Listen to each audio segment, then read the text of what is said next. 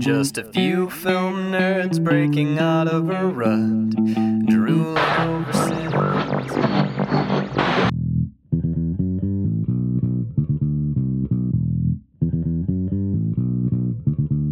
Max and Cassandra, Manic Pixie Dream Girls. This week we're talking about Garden State. Natalie Portman's kind of annoying, but Zach Braff takes advantage. No agency. No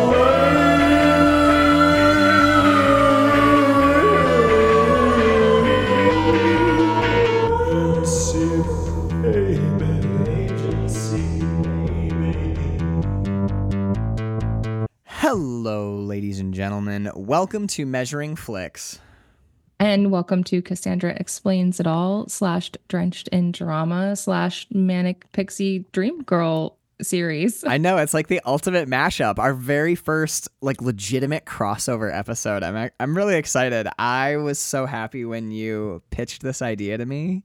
How long ago was that? Like a year ago? Yes. So it's about good call. It's been about a year. And for everybody listening who's like a listener of mine, they'll know because I'm doing a timeline of my life, which is psychotic. It's a very manic pixie thing to do. But about a year ago, I was dating somebody and they would always refer to me as their manic pixie dust girl. And I'm like, what? What is it? Manic pixie dust? I don't think you're saying it right. And I had to Google what is that? And then I Googled it and I saw what it meant in film. And I was like, oh, me and Max should do a series about this. And you were so right, too. This has been... let's read the definition of it right up top so that everybody knows we're all on the same page. But this is something that has kind of been in me and Bird's lexicon since about college. So I'm just going from the Wikipedias. A manic pixie dream girl is a stock character type in fiction, usually depicted as a young woman with eccentric personality quirks who serves as the romantic interest for a male protagonist. The term was coined by film critic Nathan Rabin after observing Kirsten Dunst's character in Elizabethtown, 2005, which we will be covering next time. Rabin criticized the type as one-dimensional, existing only to provide emotional support to the protagonist or to teach him important life lessons while receiving nothing in turn. The term has since entered the general vernacular. I like that definition. I think one other aspect that you typically see with the Manic Pixie Dream Girl is kind of like in relation to the male character, because typically I feel like the Manic Pixie Dream Girl motivates or stimulates action in an otherwise passive, aimless, directionless male character. A lot of times they're just floaty loser types who are I don't know what to do with my life and I don't understand things, and then they bump into this girl and it changes everything, and that they're the matchstick that lights the fuse that initiates the change that we see. Like Kevin Spacey in American Beauty. Yes. I don't know if the daughter's friend is a Manic Pixie Dream Girl character, but that's the idea. Yeah. He's going through a midlife crisis and he's at odds and he has no idea what's going on. And then he sees his daughter's teenage friend and it re-interests him in life, and he starts trying to correct past mistakes. So yeah, if she had blue hair and was learning to juggle and speaking fake languages or whatever, being all wacky, maybe closer to that character type. Yeah. Okay. Yeah. But yeah, you're saying, basically the girl doesn't exist except through the lens of the male character. Yeah. I think that's one of the defining characteristics of the Manic Pixie Dream Girl. The movie we're talking about today, Garden State, I have such mixed feelings about this movie because the portrayal, Natalie Portman's character, I have a lot of issues with it. At the same time, this movie is it's college, man. It's it just, the soundtrack hits, the way it's shot, the cast, it just takes you right back to a time and place. But at the same time, you're this is really problematic in a lot of ways. It's problematic, and okay, I do love it. I'm not gonna lie. I know, I like it too. Movie. And there's a lot of good things about this movie and the production of this movie. And I think Zach Braff gets so much shit for this movie that he doesn't deserve. But Natalie Portman, like, I didn't know it was possible to come out of a movie liking an actor or actress less. Right. And liked her so much less after watching this movie again. I'm like, oh, this is brutal. Like, I think this go ahead, sorry. The acting was kind of rough. Yeah. And I don't know that it is the character or if it's her acting choices. I almost think it says more about what she thinks of a manic pixie dream girl than Zach Braff. Like, I think this is something that you will see this as we go through. I don't know if we finalized the slate, but I think that the movies we'll be talking about today, we're going to talk about Garden State. We'll be definitely talking about Eternal Sunshine of the Spotless Mind. We did do a Measuring Flicks episode on it, but not specifically aimed at discussing Kate Winslet's character as a Manic Pixie Dream Girl, which I would love to dig into. She's one of the classic examples, my first exposure to it. And then we're doing Elizabethtown. And then we were talking about doing Scott Pilgrim versus the World as kind of like the anti-Manic Pixie Dream Girl or like a deconstruction of that idea. But I've been getting a lot of requests from Measuring Flicks listeners to do 500 Days of Summer. Perfect, because I've never seen it. I haven't either. So I think that would be a cool way to finish it. I know. So like, okay. Yes. But yeah, so for those of you listening who are Measuring Flicks listeners, rather than going through the film and like fully analyzing and breaking down the whole movie as I would typically do on an episode of Measuring Flicks, watching Garden State, I really specifically honed in on elements of this character type. I couldn't help myself. There's some stuff where I'm like, the camera move is so cool, but yeah, like mostly it's I wanted to really like hone in on this specific character archetype and its implications in modern society. But we were talking about how like when you come out of this, you kind of don't like Natalie Portman as much, which is crazy because she's so likable and she's so good in so many movies. But I felt the same way. Next week when we talk about Eternal Sunshine of the Spotless Mind, I'm going to say the same thing. Kate Winslet is one of the most eminently lovable actresses and so talented. Like everything from like, I believe Oscar nominations for Titanic all the way to like like Melt Your Heart, The Holiday. Sorry, it was Christmas recently and I watch it every single year. Like there's nothing that Kate Winslet's in that you don't like her in. And then you watch Eternal Sunshine and you're like, she's not very good. There's something about that character. How do you act that though? I think when we get to Elizabethtown, we're going to find out. I just felt bad because I'm like, this isn't as great as I remember. It's like when you endorse something so hard and you haven't seen it in 15 years and then you go back to watch it and you're like, oh no, I've made a mistake. Oh no. Well, undo tweet. Well, no, yeah, exactly. But no, that shit lives forever. I mean, we have to do it because it's the origin point of the term. So we definitely have to watch it. But I'm really interested to see how it compares to this one. With Garden State, this is what I want to say. Sure. Thomas Wolfe once said, "You can't go home again," but you can, kind of, with this movie. This is where it gets me. I love to hate movies. I love to hate everything, but like this movie just got right into my heart. It feels like a true coming home story. It does. This feels so real to me. It feels so nostalgic. So like right after high school, you see all your old buddies, They're Robin Graves. It brought me right back to that time period. Yeah, just immediately back to that time period. And I am sure, like you said, like a lot of it is the soundtrack, which was very intentional. And this is 2004. This is a time where like the soundtracks are starting to fade away. Like the amazing soundtracks of the 90s are starting to go away. Yeah. So it's probably one of the last great soundtracks we get for a few years. Well, I still think that we occasionally get like really kick-ass soundtracks, but like you're right. We have kind of moved more into score nowadays where you're just going to score a film rather than like pick I think that it's an intentional shift because I feel like a lot of directors feel that putting like a soundtrack of contemporary music in your film dates that film. You know, like 20 years from now, you go back and you hear that radio hit and you're like, oh, that song. You don't know how bands are going to age. Like Or there's Pulp Fiction.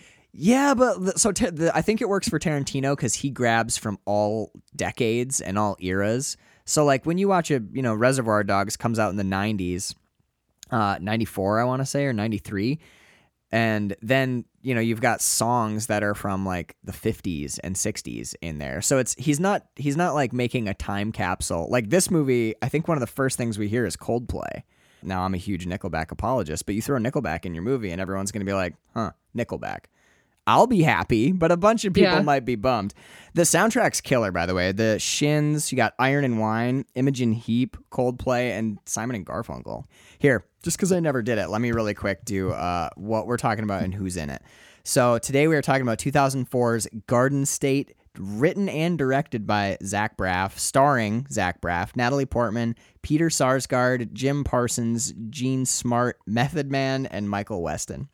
It's weird because, like, okay, coming from a movie making standpoint, just like as a little kid or someone who fantasizes about making movies, to me, it's all about that soundtrack, right? Yeah. Like the fact that he uses the Simon and Garfunkel song, it's like this movie does fail in certain areas in its writing, in my opinion, which we'll get to.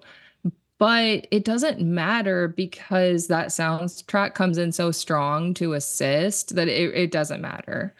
The weaknesses kind of are bolstered by what I think of as like a feeling or a vibe. This movie catches like an emotional truth that some of the stilted elements is that emotional truth is so strong that some of the stilted elements don't affect it that negatively. You're like, okay, well, that writing is a little bit, okay, we're being a little poetic. Like, is that really something we said? Or like, especially as we'll get into, because she's the crux of all this, like that the whole inclusion of this like manic pixie dream girl character, that grates. It's the same complaint I have about Eternal Sunshine of the Spotless Mind. It's a perfect movie until Kate Winslet walks on screen, and then you're like, shit, this again. Okay, she'll be gone in a second or whatever, but. And I guess, and I've seen this like compared to The Graduate a lot. Have you seen that? I haven't, no. I know it's such a failing as like a film nerd. I've seen like that people compare this film to The Graduate all the time. And it's like, oh, every generation has this kind of film. And I don't think that like Zach Braff was trying to make a coming of age generational film. Like maybe he was, but I think truly he was just trying to make a film. And this was his coming of age film. Sure. You know what I mean? And that it was organic and natural. And that's why it's just so hard to hate it, even as like cheesy and expositional as it is. I mean, because there's times where like they're just repeating lines and it's like, okay, we don't need this at this point. Like we get it. Okay. It's very heavy handed, but it's okay. Like, I think it's okay. Yeah. I think there is some elegance to it. I love the opening of this film. Like we start essentially with like a Fight Club airplane scene, which ends up being a dream. That establishes so strongly immediately like the mindset of this character. He's on a plane, everyone's screaming, it's gonna crash, people are wailing and weeping and shit's falling out of the bins, and he's sitting completely deadpan, dead-eyed, couldn't care less that he's about to die, and all he does is he reaches up, and it's almost like that just all you want in hell is a cool drink of water, and he turns the little air nozzle towards himself and opens it up, and then a phone rings and he wakes up. And I wanted to point out that when we wake up, he's in white, in a white room, in a white bed with white pillows, and his head is directly between the two pillows. So I always like say this term liminal state over and over again, like a place between places, or or essentially nowhere. You're not anywhere. You're in like this transitional state. He starts in this like transitional state. Then we get that great shot after he finds out that his mother is dead. His dad calls, leaves a message, and he doesn't really react. He like almost goes back to sleep. Just like nothing happens. This is almost like the beginning of this movie is almost like watching a dead person who's like moving around and doing stuff. Then we get the cool bisection of his face in the mirrors. I thought that was pretty good storytelling at the beginning. I think it gets heavy-handed the deeper in we go, but I thought that was a pretty good setup, pretty strong. I thought it was good. I was disturbed upon reviewing this film because I was like, okay, second film I recommend where I'm like, this film, it gets me.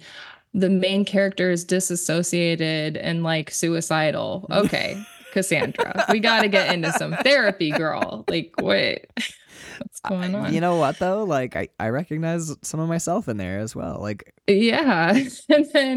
But I think it does, you're right. It does do a good job of showing us like, this guy is heavily medicated to the point where he does not feel anything around him. He's just living and the world is all happening around him. And existing. The only shot I don't like is when he's like walking through the bathroom and then all of the spigots go off, because then it's like contradicting everything that the movie's trying to tell us. It's like, so now that reality knows he exists and is reacting to him.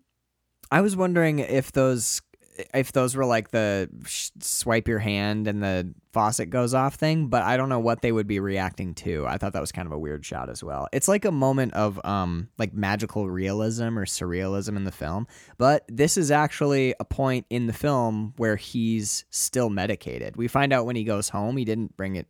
He's in California at the beginning of this, and then he flies home to like go to his mother's funeral and doesn't bring his meds with him, and that's the other thing. As he starts to like, the numbness flows out and he starts to like wake up a little bit, like you've been sleeping on your arm, you know, like he starts feeling those tingles right as he meets Natalie Portman. But I wondered if that was like an interior expression of what he's experiencing. So like he's totally deadpan and just like shuffling past these water faucets or past these sinks like as like a zombie. But then that like sudden burst, that rush of water, like you and I talked about in Half Nelson, when he's in the bathroom smoking crack and the bathroom, like in the stall next to him, someone flushes that toilet and that toilet becomes like this sound of violence. Mm-hmm. I almost wondered if the sinks all popping off was like represented his internal landscape, you know, while we saw this weird tombstone exterior of him. I don't know. I know that shitty table in the Vietnamese restaurant is 100% exactly true. I have served that table of people so many times in my life. Like watching that, I felt seen. I was like, somebody knows my pain.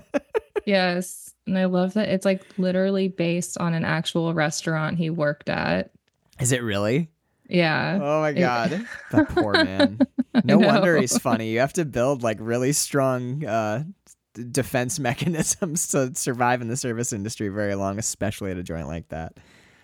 There was a lot of criticism surrounding this movie later, of course, not just about the Manic Pixie dream girl of it all, but also like this mass exodus of people just basically not wanting to take their mental health medication. Sure. You know, it's the Fight Club effect, right? Yeah. Well, hold on. Explain. There's a couple of ripples that came out from Fight Club, which we also talked about on your show. Right. Like unintended ripples, we'll say. Sure. Unintended. I don't think that it was the film's intention to say, stop taking your medications. Right. But on message boards on the film's website when it launched, that's exactly what they were doing. And they were all talking about how they identified with the character and like they stopped taking their meds and their life is so much better now and they can feel everything. And yeah, very interesting. But I like have read interviews where Zach Braff said like that definitely wasn't the intention of the film, and Sure. his parents are psychiatrists, so he grew up literally hearing people being psychoanalyzed his entire life. So to him, I think this was just like second nature to write about. I don't think it was like intentional um, disinformation about medication or something like that. But it is interesting to think about the difference, like when you're medicated from that young of an age, especially like I have boys and they're automatically like ADHD because they don't sit still at school. Sure. And some of these kids are medicated from the time they're like 5 years old. But by the time you're 20, like you've been medicated your entire life. So I mean, you don't even know what you're actually like off of medication. Right. And I think that's super interesting. This is a huge, I mean, I didn't know about this controversy surrounding this movie, but this is a huge discussion that's going on in America right now is like, are we as a nation over-prescribing medication? There's a lot of reporting on this, and there's a lot of studies on this that maybe especially antidepressants. And I mean, we have an ADHD medication shortage right now because so many people are prescribed ADHD medication. So the debate about that becomes whether or not, you know, like there are social factors or societal or technological factors that are causing like adult onset ADHD. Or, I mean, if you look at social media is like designed to cultivate that in people. If you want me to play robot for 8 hours a day, I have to take my robot pills. That's all I'm going to say. Right. And also, if you are looking around at this fire, this active dumpster fire, which is our world, and you do not have anxiety or depression, like you might not have a pulse. That was something I wondered about with Zach Braff's character in here is it sounds like he's very heavily medicated. And then he literally just cold turkeys on his way to his mom's funeral. So like he's on a whole. That'd be. But when he gets to the ecstasy, like theoretically, he shouldn't have tripped On the ecstasy. Well, I mean, he's off the drugs at that point, right? I don't know how long he's been back in town. But what I'm more worried about is like his withdrawal symptoms from like. Dude, I mean, maybe this is an exaggerated reality, but when he opens the like medicine cabinet and it's just like 55 pill bottles, you know, if you just cold turkey that much shit, you just die on the plane. You don't even, you know, your heart stops and you start sweating and your eyes fall out of your head. I don't know. I thought that was kind of wild. At first, I didn't like that shot, but then I think like when you are just getting refills on stuff, I mean, yeah, that becomes your life. It's like you are what you eat kind of thing. You know what I mean? This is actually like a slight complaint that I had. Not complaint, but like something that I wasn't sure about with this movie, especially in the early stages. I think it like finds its stride as it gets deeper in. Or maybe it's reflective of the fact that he's on so many drugs. But the line, there is like this weird surrealist or like what is real, what is not. You know, we start on a plane, then there's a phone on the roof of the plane and it's a dream. And then he wakes up and there's like 150 pill bottles in his, you know, it's just a wall of pill bottles. And then there's sinks going off as he's walking by. So, okay. So reality is wiggly here. Like there are hallucinatory or pseudo psychedelic elements going on in the film. And as soon as he gets back home, that all stops.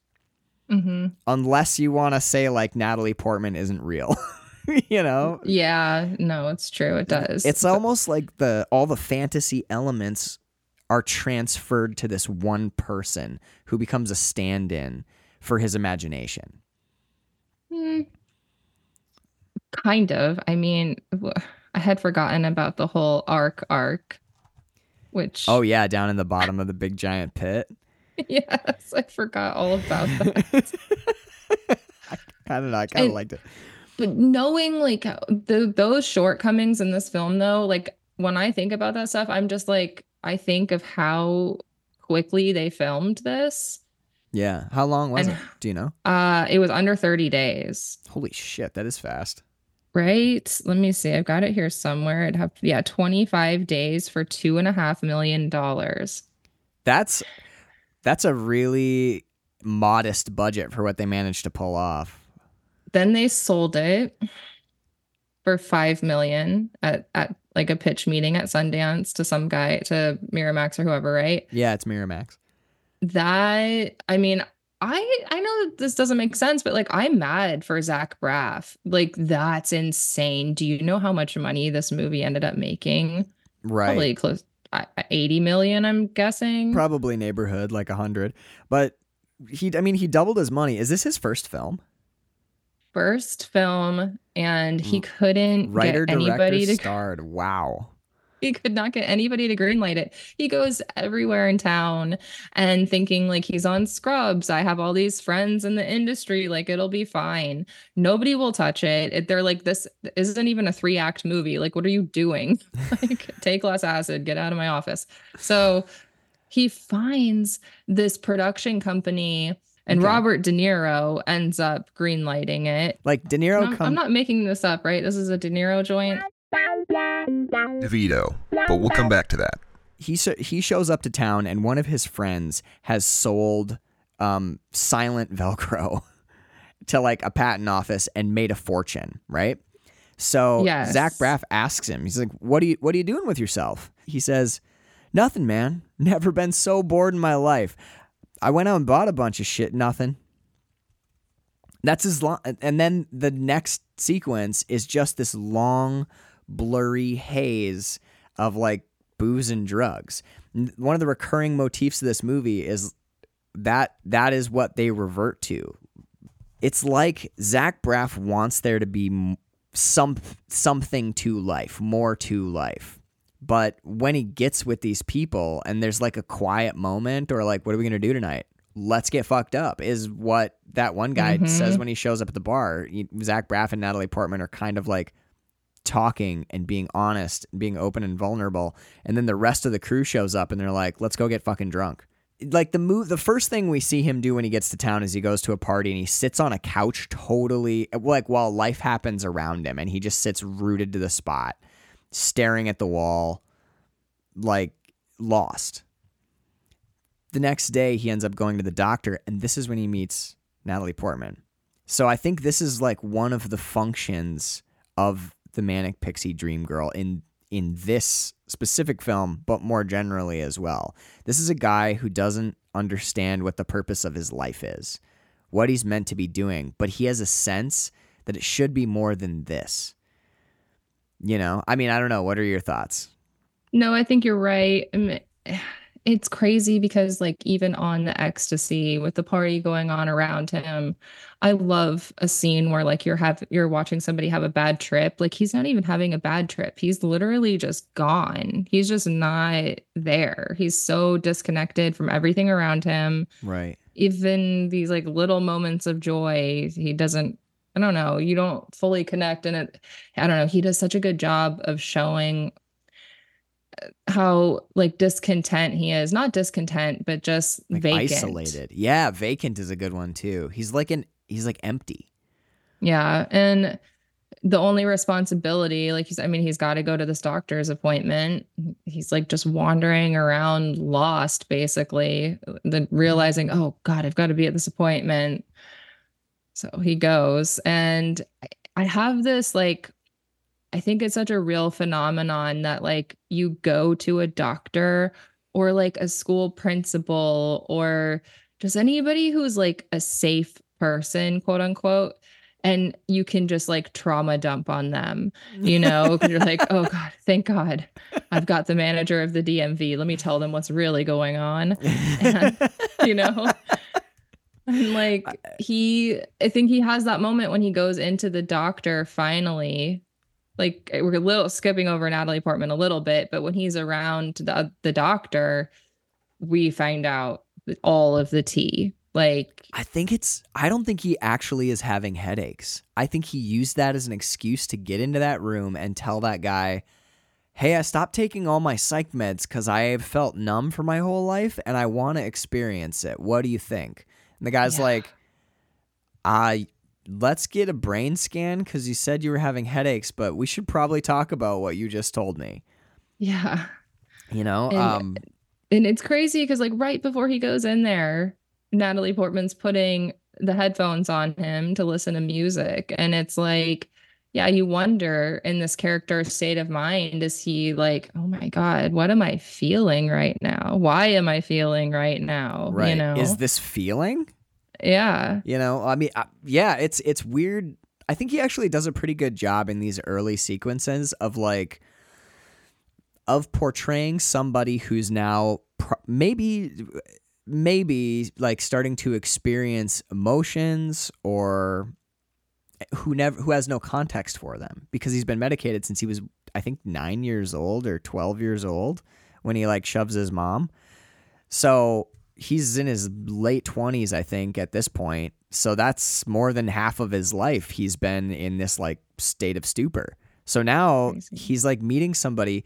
And the other thing is, he's meeting somebody whose default is not just like, hey man, I had a bad day. Hey, shut up, homo. Don't talk to me, dog. Like, why don't we go drink some beers, man?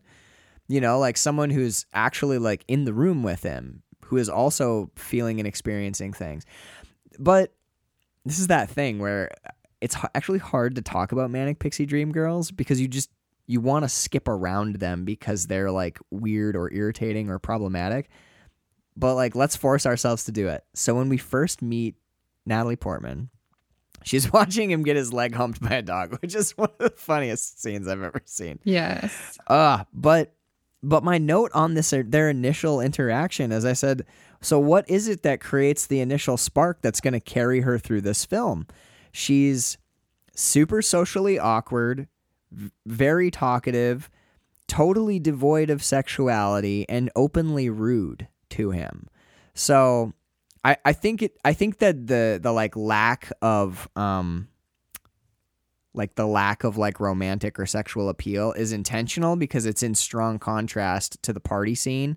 That when they play Spin the Bottle, we get that girl. I think she's really intentionally cast. She kind of has this like sort of trashy party girl sexiness to her. Then there's the kiss, which we see him like barely engage in, which is a cool way to express that he's really not present in his body or in the moment at all. But then when you see Natalie Portman in a bit, who's one of like the, you know, most gorgeous people on the planet, there is zero like sex appeal or lasciviousness. There's no sense or hint that this will be a romantic relationship. And you know, so I don't know. I wonder about that because later on, when they go to like that sleazy sex hotel, you know, or whatever, trying to pick up a canister of nitrous, he gets mad because he feels that these activities are going to sully her in a way. Because she goes, I'm not innocent. And he goes, yes, you are. It's one of the things I like about you. And I think we see that from Go. Yeah, that was one of my notes, was like in this first scene that she's in, it's over the top with the childlike stuff. Very much so. So bizarre. Do you find that this is something we're going to see again for sure in Eternal Sunshine, the sort of childlike quality? Do you find that troubling at all in this character trope, that one of the aspects of it that seem to appeal to our male protagonists is this sort of like Arrested Development phase? Yeah. What is it about that? I wonder if it's just like infantilizing them, or like a lot of women have said, okay, they're basically neurodivergent girls that we didn't realize were autistic, you know? I'm like, kind of. I don't know if that's really true. Like the way how childlike she is in this film is bizarre. And compared especially to like Elizabethtown, we're not going to see the same thing. Sure. And I also think the problem is too that if anybody gave her that note, and then like Zach Braff, I don't think was going to stand there and be like, no, do it like this, do it this way. Like, I don't think he felt like it was his place, probably because you're working with like these major actors and it's your first film. I'm guessing that was like a lot of Natalie Portman's decision as an actress. That's good I directing, don't know. honestly. I mean, you never want to give line readings. You kind of want people to like come to stuff organically because then it'll always come across more honest in a lot of ways. But yeah, I don't know. I wonder about that. I like that you said that, that neurodivergent thing, because there is a really strong sense. Bird watched this movie with me. She decided to not be on the episode because she's like, Bird hated this movie, and she's like, I don't want to just like be a bummer the whole time.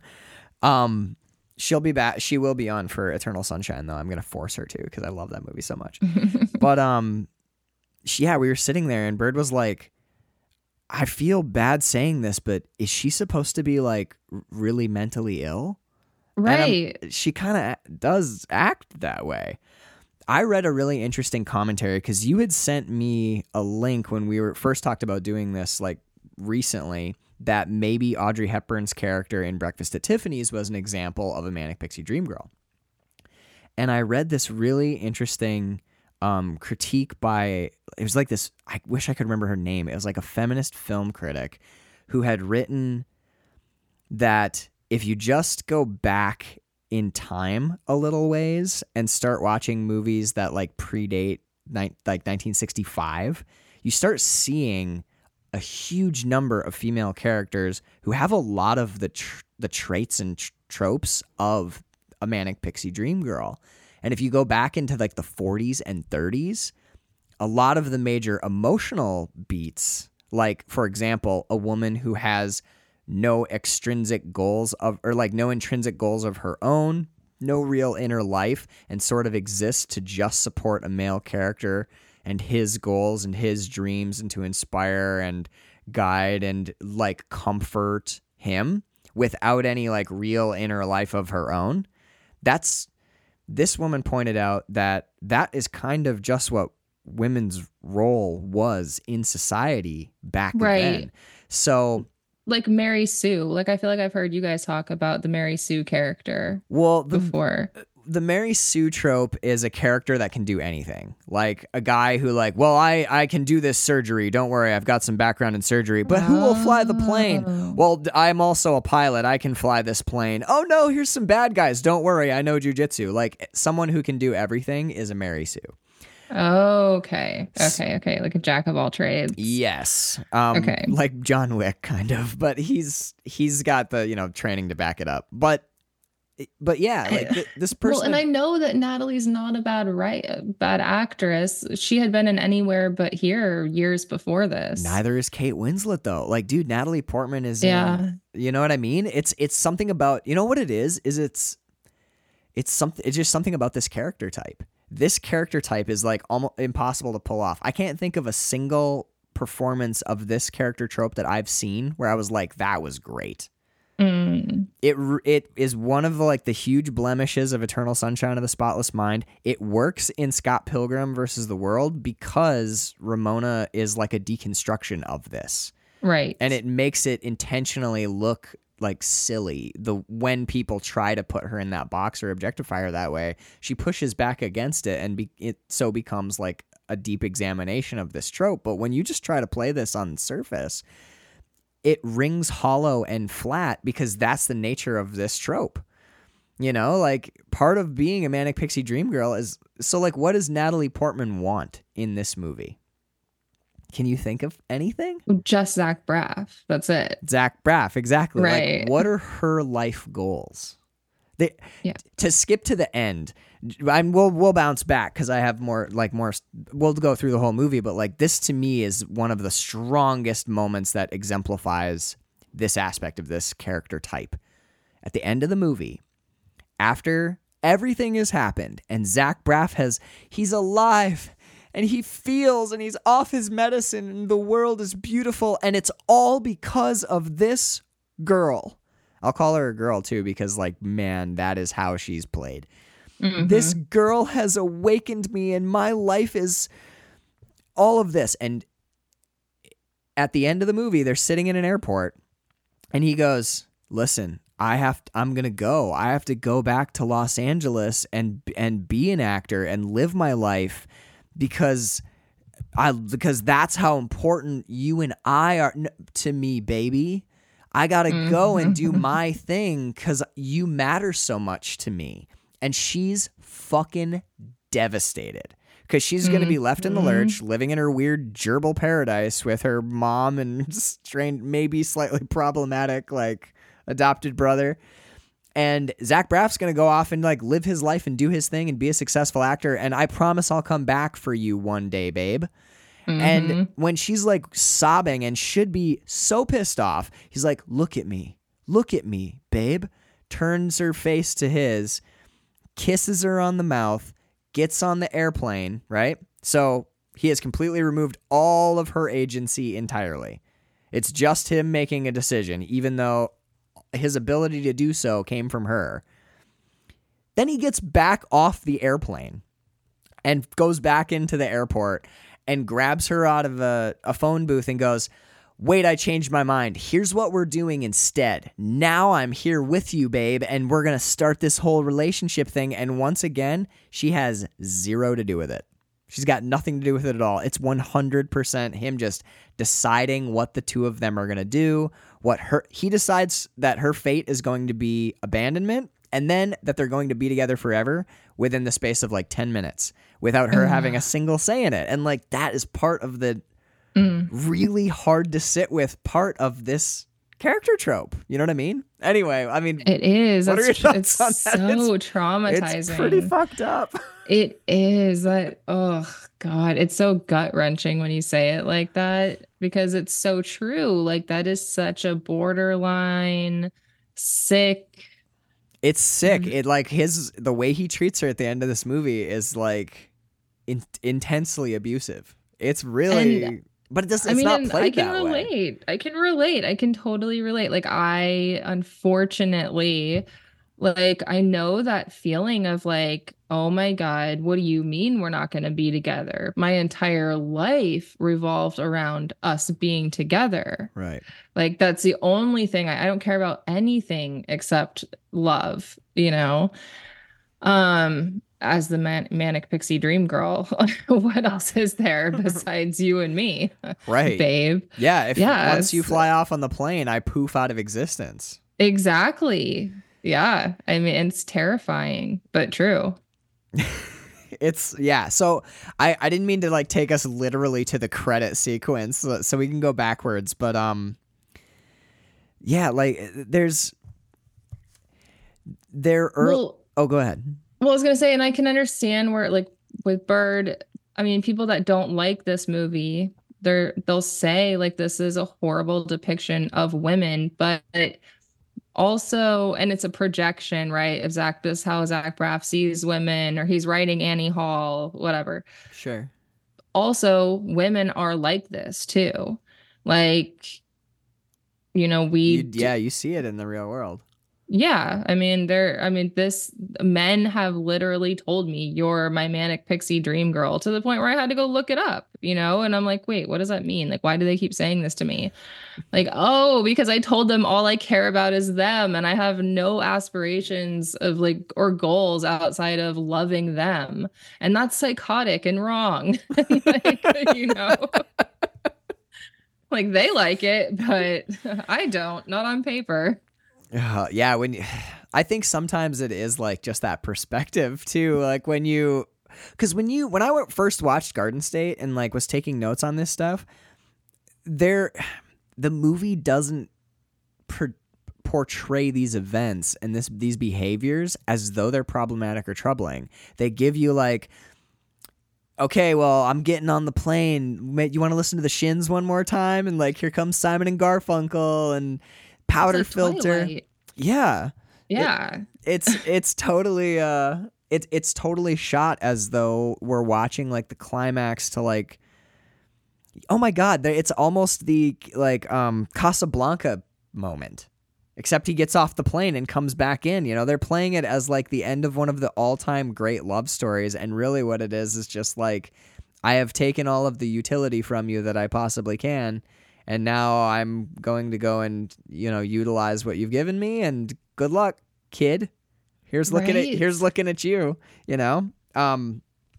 Just have you seen, I just did an episode with my friend, Alex, which I haven't posted yet, but by the time this drops, that episode either should be up or will come immediately afterwards. Have you ever seen a movie called Burning?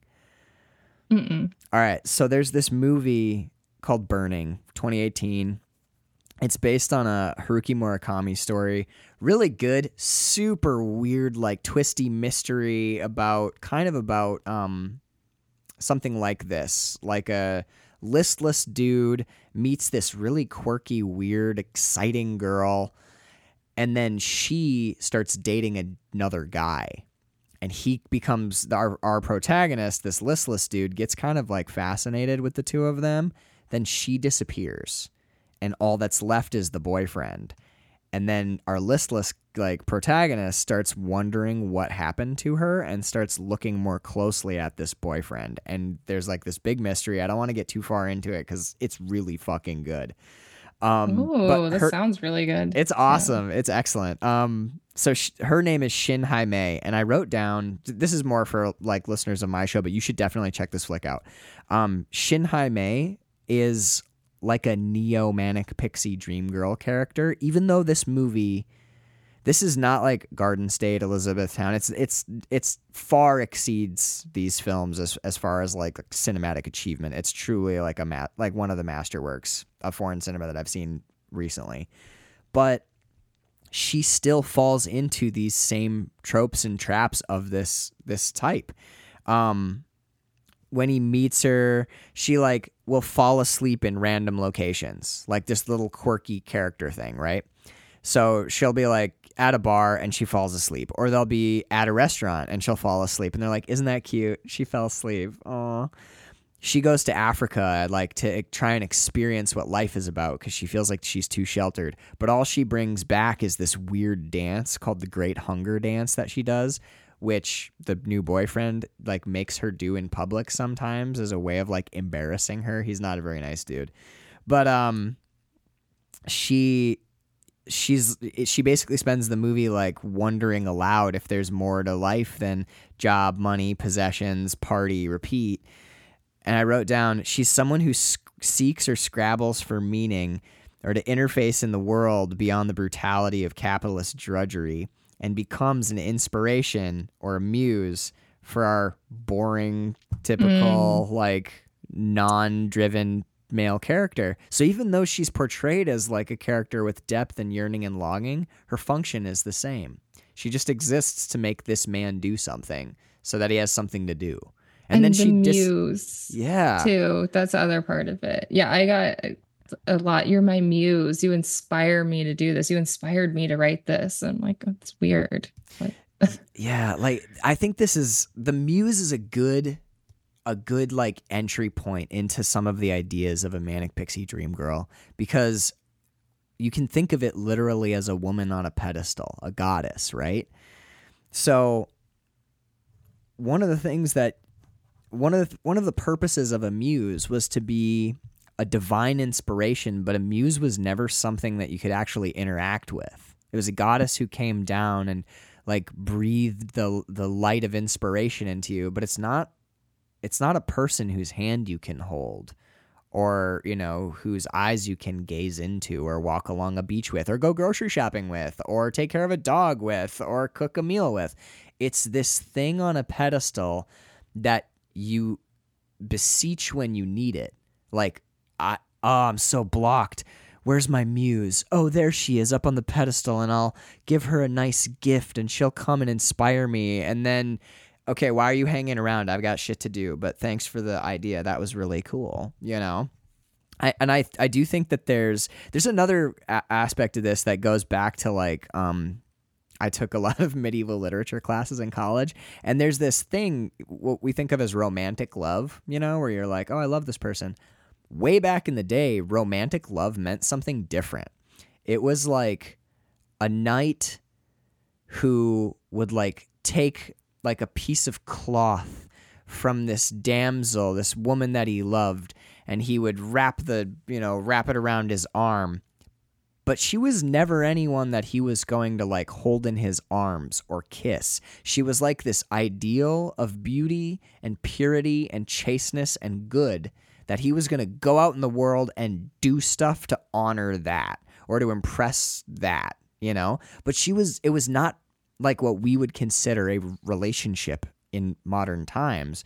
She was just like a pure white dove in high window who would cast a favorable glance upon this man, and he would go out and kill shit and do war and make his fortune and write cool guitar riffs on his harp or whatever the fuck to like honor that idea.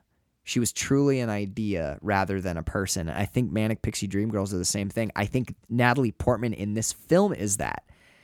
Because she's innocent, man. No, I'm not. Yes, you are. Dude, yeah, well, like, they're the muses that were drug kicking and screaming from that realm into Tulpaville is what happened. Dude, Tulpaville, that's so fucking perfect. The idea that you feed with attention, that's such a good analogy for this. Manic Pixie Dream Girls are the tulpas of the film world. Right? Oh my god. Oh, Jesus. Like this man, I hate to make it about me, but I'm just saying. No, do, please. This guy literally said to me, and by this guy I mean NT Lawyer from Crazy Days and Nights blog and podcast and whatever. He would say to me like, oh, I like the idea of putting you up on a shelf and then, taking you off the shelf.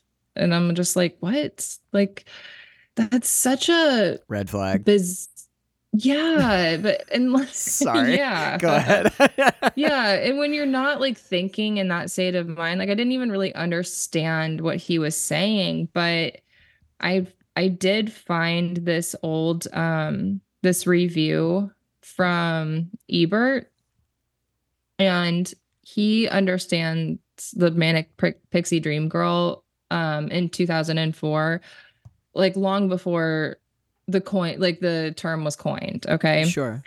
And he says she is infantilized, behaves and speaks like a child, casually presumptuous. Oh, no, that was my note. Sorry.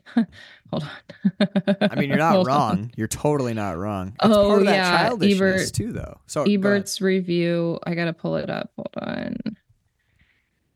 Well, yeah, if I had to be critical of this movie, I would say it's like going to a child's birthday party. It's like the rich kid you have to be nice to. It's kind of the vibe it gives. It's like, oh, we all have to be nice to Zach Braff. He made a movie. But like when I really study it, like, I cannot believe he pulled this off on such a small budget in such a short amount of time. I mean, I don't know. I find it very impressive. I do too. And I think this is something that's interesting about the conversation we've had to this point. Every time we're talking about anything that's not Natalie Portman, it's pretty much praise. You know what I mean? Like there is good writing in here. There's great cinematography in here. I like how it's structured. It really reinforces the journey the character's on, meandering, wandering, kind of listless and lost. But once you add that, it's kind of sick almost that the Manic Pixie Dream Girl herself is the toxic element of a film that sort of poisons the rest of the well. But you can't help have it be that way because it's such a troubling and problematic thing, and the portrayal of it is so disturbing. It's strange to me that people like that. We keep seeing this in movies. When this pops up in movies, I'm like, who was sitting down to write this, or who was like casting this or whatever, and was like, yeah, you know what's going to be awesome in this? You know what's going to be really great? A woman that acts like a child and doesn't want anything except to make this guy's life better. And there are TikToks of young women who are like, yeah, I remember when all I wanted to do was be a Manic Pixie Dream Girl. I'm like, what? What? This was a thing that people were aspiring to be. Right. I don't even understand. I missed this. You're lucky. Well, but you did, and yet you somehow ended up being some weird version of that for some really shitty dude, though. I got cast in the role. I showed up. Yeah, Ebert compares it to Garden State Elizabethtown. Yeah. He compares it to The Graduate. Oh, okay. He doesn't love the movie. You can tell from his review, but he says this is not a perfect movie. It meanders and ambles and makes puzzling detours, but it's smart and unconventional with a good eye for the perfect detail. As when Andrew arrives at work in Los Angeles and notices that the gas spigot from the gas pump ripped from its hose when he drove away from the gas station is still stuck in the gas tank. Something like that tells you a lot about a person's state of mind. I Ebert didn't agree. hate it, but he also didn't love it. He only gave it 3 stars. Out of 4, though, Um, right? yeah, I would give and this. What would you rate this on? Like, I mean, I don't know about stars. What about like a percentage out of 100? But that's so school. I hate rating shit because, like, how do you quantify this art? I don't know, this is man. the part about Natalie Portman. He Okay. says, Andrew's new life begins when he recognizes the grave diggers at his mother's funeral. These are high school buddies he left behind. Soon he's high on ecstasy and playing spin the bottle at a party, and not long after that, he's unexpectedly in love. She is Sam, Natalie Portman, a local girl who is one of the creatures you sometimes find in the movies, a girl who is completely available, absolutely desirable, and really likes you. Portman's success in creating this character is all the more impressive because we learn almost nothing about her, except that she's great to look at and has those positive attributes. There's a reason he's one of the famous film critics, man. He nails it. That's exactly her. Wow.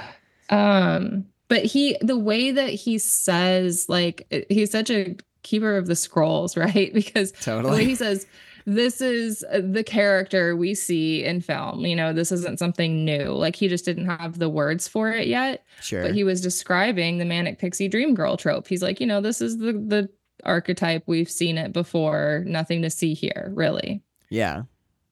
Yeah. Utterly available, great to look at, really likes you. Yeah. The availability thing too, like, because you know what, when you have no goals of your own, you never have anything going on. So if they need to talk at 2 a.m. or 4 p.m. or whatever, or spend an entire day dragging you all over town with your weird grave robbing, grave digging, drug addled friend, that's fine. Because no, I didn't have any plans. Maybe bury a hamster, but like, other than that, I'm good. Yes. Yeah. And to that point, the person I was dating would come up with these fantasies of like, oh yeah, we should go make a documentary about this person and da da da da da. And in my head, I would think to myself, like, how is that going to work? Because I have kids and a job and I have to, be a parent. And one of my friends actually had to point out to me, like, no, honey, in his mind, you don't have kids and a job. Like, none of that's real to him. Right. You're just a fantasy. I'm like, oh, I see. Right. Okay. Hence the shelf, like putting you on and taking you off of a shelf. That you become a singular. I mean, that's horrible, but you become an object, and an object is a single, unattached thing. Yeah. So, one of the notes that I have on this, I was kind of curious, what you think about this is. There are some male analogs to the Manic Pixie Dream Girl. I looked at, I kind of found some stuff about this online. I hadn't seen the movies that those are in, but I have 2 examples of my own. I kind of think that Tyler Durden is an example of like I don't want to call it a Manic Pixie Dream boy, but like the male equivalent of this, i.e., interesting. He's like an interesting, weird, quirky guy who doesn't play by society's rules, doesn't really give a fuck. But, and I think this kind of speaks to like, and I'll get more into this in a second, but I think this speaks to like the masculine aspect of the reversal is he's highly motivated in a specific direction. So when we meet, what is it? He doesn't have a name, Edward Norton's character.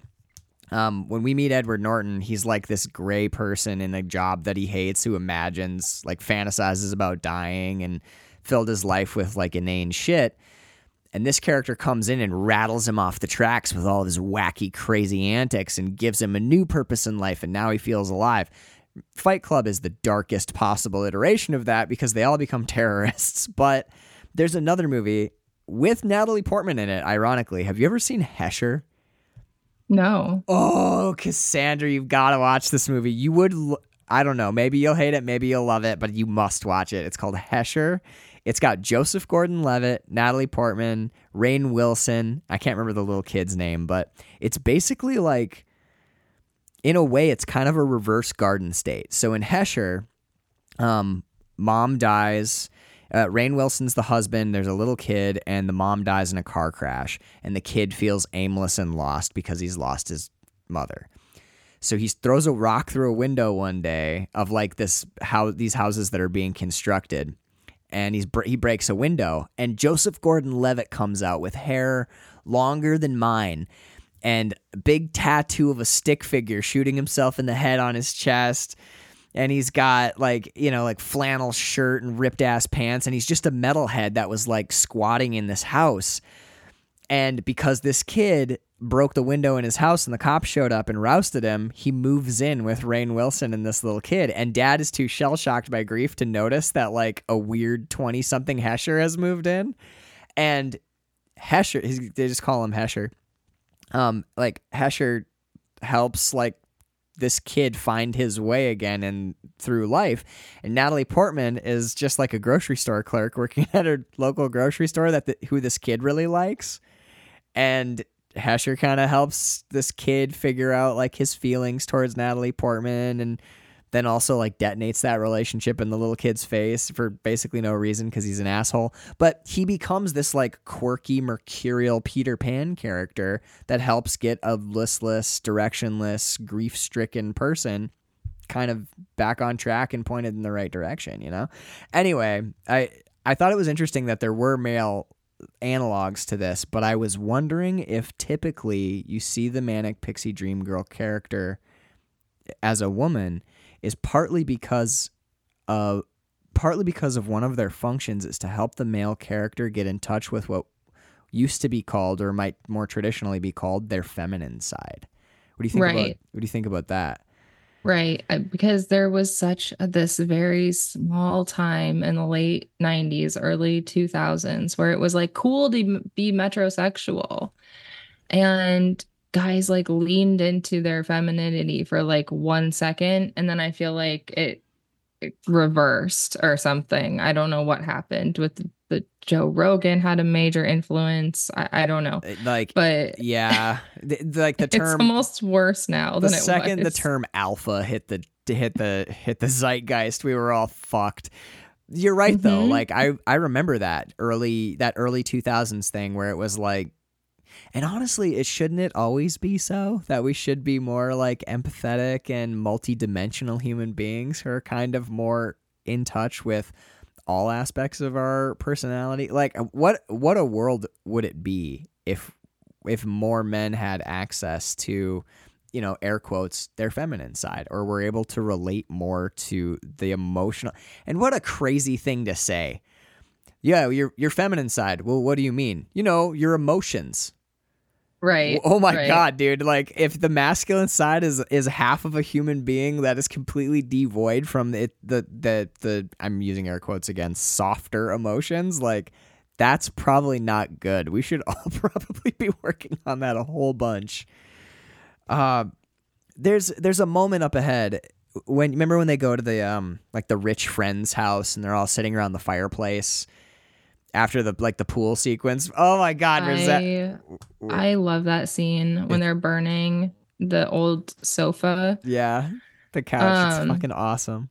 This just felt really real. Like I have read so many reviews of this movie where they're like, this is so unrealistic. Nobody's getting asked to a party at their mom's funeral. Guys, I feel like this is very realistic to my hometown. Like, as somebody who went and did a walkabout and came home, like I did have people come up to me and be like, you didn't kill yourself? Wow. We all totally thought you killed yourself or something. We haven't seen you in like 10 years. Holy shit, you know? And just like running into people at the grocery store and then being like, do you want to go to a hurricane party down at Tyler's mom's house tonight? Like, okay, you know, I haven't seen you guys in 10 years, but whatever, sure. It wasn't, I literally got invited to a party at my friend's brother's funeral. We were like out in the parking lot, and this was I was still like straight edge back then, but like a bunch of people from my town were like, we were waiting for the priest to show up. He was super late. So a bunch of my friends were like, we were sitting in the church and they came by and they like hit me on the shoulder and they're like, bro, we're going to go have a smoke outside. You want to come with? And I'm like, aren't we like, there's a casket up there, dude. And he's like, yeah, but like the priest is like 30 minutes out. Let's go grab and they like, we went out into the parking lot of this fucking church, and a bunch of them are like smoking weed and smoking cigarettes and passing around like pints of brandy. And they were like, there's a party on Drummond tonight, dude. You want to go? And I'm like, not really, man. I'm like really sad. This is kind of a bummer. I mean, I wasn't, heavily medicated and such like, but how fucking wacky but this is stuff that happens. It's really real. Right. It is. Well, and also the other thing, sadly, that I found relatable was like, have you ever gotten a phone call that someone died and it just doesn't register? You're just kind of like, okay, like, so you have to fake some type of something. Yeah. So that the other people don't think you're weird, but you're just like, okay, so now I have to go home for 3 days. Like, what does this mean practically for me? I haven't had that exact reaction, but when I got a phone call when like one of my family members kind of recently died of like a traumatic accident, like fell and was badly hurt and then passed away about like a week and a half later. And that's terrible. It was truly horrible. But when I got that phone call, and it was and it was like someone I was really close with as well. It wasn't like, like, hey, your great uncle, died in Poughkeepsie. Because then I would probably be like, okay, are we going to that? Or like, I don't know him that well. But I remember getting that phone call and I had no idea what to say or do. They were like, hello. And I'm like, just dial toned. Yeah, you're like, I don't have any basis for this yet. I had nothing. Yeah, the ground was gone. So like, if it had gone to voicemail and I had like a voicemail machine, it would have been the opening of this movie. It would have totally been me just like laying in bed, like, what the fuck did you just say? Like, right? I'm just gonna keep laying here and let this message play out, and maybe it didn't happen.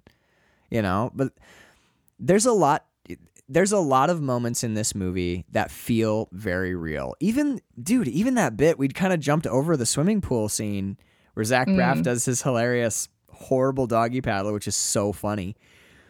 But when he's talking with Natalie Portman over on like the shallow side of the pool, and he says, he's like, you never can, he literally says the Tom Wolfe line. He's like, you never can go home again. It doesn't exist. It's just this place that's in your memories, but you can never get back there. And then he had one of the most beautiful lines I've ever heard. He goes, maybe that's what a family is. A bunch of people who are all missing something that isn't there. Or like who are all missing the same thing that doesn't exist or something like that. It's fucking beautiful line. Yes. But he's saying that. I mean, yeah, like absolutely it is, but he's not saying it, not showing us. And he's also, he's saying it to Sam, not to his friends. And that's what the point that I wanted to get to is when they're sitting around that fireplace, which I agree with you, by the way. This is one of the best scenes in the movie when they're all sitting around the fireplace, they're drinking beers, got a pretty good buzz. Oh yeah, you want another beer? And he starts talking about like, well, why did your family send you away? And he goes, they didn't send me away. They sent me to, like a boarding school. And they're like, well, why did they? Sam is asking him. His friends have never asked him this. It's crazy to me that his friends don't know this information about him. It's about to be revealed here. And she goes, well, why did your family send you to a boarding school? His friends even give her shit about it. They're like, oh, you're a detective asking all these questions. She's trying to learn who he is, right? So this is one of the few instances where I think the character or this character type works because it actually, you see a person trying to make a human connection with another person, and it works because it's utilized in contrast to his friends who've never learned even this basic information about him. So he reveals, my parent, like I went to boarding school because my parents thought that I might be dangerous. And she's like, why did they think you were dangerous? So once again, friends, happy to let this drop, happy to just keep drinking beers by the burning couch, but she wants to know who he is. So he confesses here that he was the one who put his mom in a wheelchair and made her paraplegic by shoving her when he was like 9. And he confesses about his meds. He starts talking about his traumas. This is a human having a human moment, like opening up to that. And upon the revelation of all of this like deep material from his life, like these aspects of his personality, his rich friend immediately just makes a joke. He says, "I can't believe the quarterback is a pill popper." This is part of the function of this character. It's like she's like his confessor priest muse on a pedestal, But in this instance, I think the character type or this character is very effective. This is a good use of this thing. Sorry, go ahead. What do you think? Yeah, I agree. No, I definitely agree with that. I mean, I had a lot going through my head. I know there's a lot in this scene he'd like to unpack. It's nuts. Yeah, it is funny how his friends are willing to give him that caveat of like, we know you don't like to talk about this stuff, so we just aren't going to. And then they have that like moment together, which is like another movie I sent you, the Crystal Fairy and the Magical Cactus. Like they have their little morning after peyote moment, And he's like, yeah, this is what happened. But also huge missed opportunity by Zach Braff to make this a horror film. At the end, he could just like kill Natalie Portman, and then it's like, oh my God, he was off his meds. He was crazy the whole time. Oh, he fully cracks up and he's like some weird sociopath. You could do that thing where you recut the trailer, but with scary music behind it. Because like he's only home for 3 days. So my God, I forgot that's how short this is. Right. So they fall in love in only 3 days. He meets her on the second day. So they fall in love in 2 days. Wait, so I mean, the meds literally have just worn off. We don't know. Maybe he needed those meds. I don't know what kind of child shoves their mother. Like, that's not something my kids do. But yeah, I'm glad. I'm happy like for it. you. Right? I do like that line at the end. Like, I mean, I know she's fully out at this point. Like, how fucked is that too? Like the big climax, like the whole catalyst for his realizations, just not. You know what? And it gives me Cameron from Ferris Bueller. And it does. I feel like it's doing that better. The kids aren't all right. Yeah. It feels more earned in this movie. It's more believable. Like, I understand we believe Cameron's sick all the time. We see the pill bottles. We see him in the bed. Okay. But like, even without all that stuff with Zach Braff, the small interactions between him and his dad, the shirt in the bathroom, which is like a laughable scene, but like just everything with the funeral. The shirt where it's made from like the wallpaper material and he blends in. That is so fucking funny. It's so funny, but it shows you how tight the walls are in that house. Like literally, I mean, metaphorically, not literally, And I don't know. I love everything between him and the dad. I do, but here's where I hate this movie is that it's not even the ending for me because I am that girl, so that's fine. But what I hate about the movie is that they at one point he's supposed to meet up with his dad to talk. He blows off his dad. He goes on this adventure. Then he comes home with a girl and he's hanging out in the bathtub where his mom died. Which is fine. It's fine, but why are we meant to believe the dad's not going to walk in on them? Maybe he's taken his sleeping pill or I need one line. I need one excuse of, you know what I'm saying? Because the whole time I'm waiting for the dad to walk in and be like, why are you in your mother's bathroom, you sick fuck? This is why we sent you away. Oh it's my like God, he's oddly dangerous. Get the gun. and it's oddly sexual too. It's like, are they gonna have sex right now? Where Yeah, his the mom weird died? in the tub. I understand like what they were going for, where it's like Yeah. she's helping him finally process the death of his mother, which he hasn't been able to do this whole time. And then like he rolls a tear and she totally cheapens the moment by being like, "Oh shit, let me get this shitty paper cup and I'll collect your tear."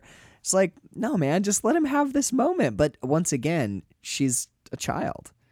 Yes. Like she's fully. She's like, oh my God, that The scene was kind of the pet funeral, and when he tells her that his mom just died and she just starts bawling and she's like, why am I crying? right. She has like a huge breakdown. He asks her, he's like, why are you crying? And she goes, that's so sad. It's a real tragedy. She reacts to the real. She becomes like a proxy for him. She just becomes an extension of him, is what she does. Until eventually enough of like her life force leeches into him that he can she recharges his battery, and then he's like, thanks, battery charger. You want to come hang out in my mom's death tub with me? Then when they hug each other and he's like, I feel so safe. I'm like, your mom died right here 4 days ago. Right? I don't know, man. I don't know. That scene shouldn't be about Sam. You know what I mean? Like, it shouldn't be about the quirky girl who's hanging out. What did you think of the scene immediately preceding this one where they're literally screaming into the abyss? Okay. I had forgotten about all of this. Holy shit. I hate all of this so much. Okay. I hate when they go and they're looking for, we don't know yet what they're looking for, but they're looking for a necklace, which is really great. They I go that get bit. money to buy nitrous oxide, to trade nitrous oxide for rare jewelry. It's a Method Man. Yeah.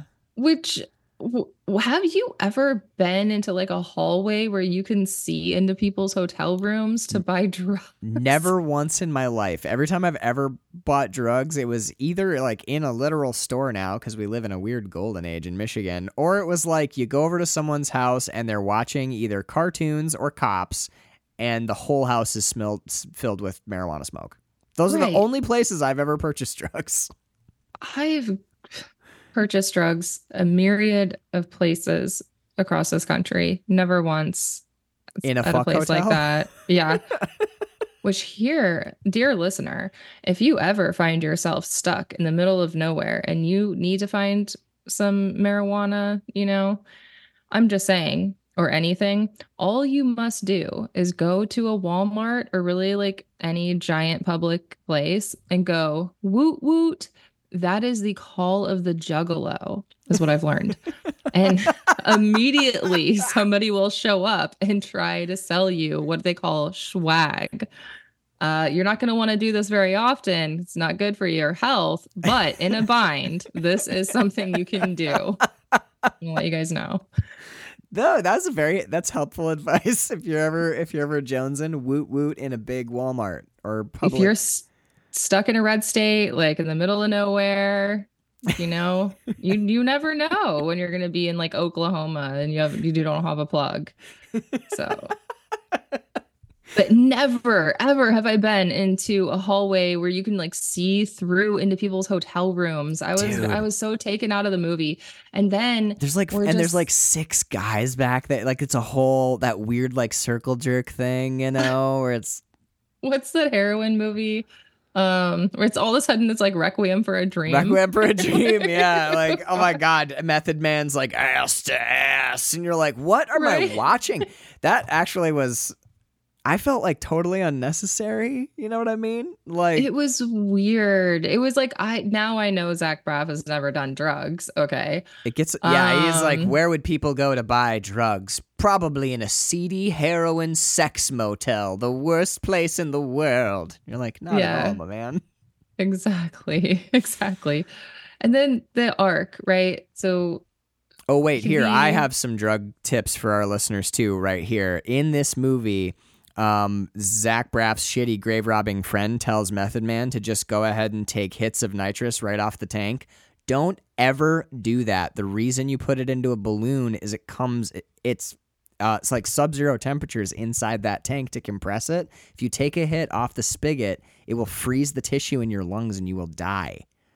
So that's terrible advice by his friend. That's the point of the balloons. Never take a hit off a nitrous tank. Always use a balloon. Okay, sorry. What were you going to say? And if you need a few dollars, you take that can and those balloons right down to the Fish concert and sit in that parking lot. So, oh my God. But so then they go to the infinite abyss, which I had totally forgot about this part of the movie, but it's like this place in New Jersey where they've dug out and they're going to build a mall or something. And they found some remarkable natural, basically abyss, a giant crater. Right. And it's beautiful. And there's a man who lives there and he's protecting it, watching the property until the law sorts out what's going to happen. Will it be bought out by like a mega place? Yeah, they're trying to build a shopping center there. Right. Which reminds me of the Coalition for the Open Spaces from I Heart Huckabees. And this was because that was like a hot topic at the time, was like suburban sprawl, right? Right. And so artificial suburban sprawl. So then we meet this character. He lives in a boat, like an old decommissioned boat that doesn't work anymore on the side of this mountain, which seems very, very, very dangerous. Like it seems like he's just going to fall in at any second. I know he's like on the precipice of like the giant, like leads down to hell. Yeah, it's horrifying. It's very sketchy. They go visit him. They get soaking wet. And they have this like small interaction. They have tea and they leave. And then like they come outside and they're being rained on. And the character says to Zach Braff's character, or no, who says it to who? I think Zach Braff is the one that gets told, like, have fun. No, Zach Braff's character tells the guy, yes, have fun exploring the infinite abyss. And he's like, you too, man. And everybody will say they didn't need to have that line. It's so cheesy. I liked it. Yeah, I thought that was cool. Bird hated the scream into the abyss, but I was like, I don't know, man. You need I like that. it. I do. I totally do. I know it's cheesy, but like, it's right. It's real. You go in the woods and you scream. Right. You have to let it out. Like that's that guy's so mom realistic. died 4 days ago or 5 days ago or whatever. Like he just lost his mom. You do whatever you have to do to get through that to the next moment of your life. And if what you have to do is literally scream into the abyss, you do it, man.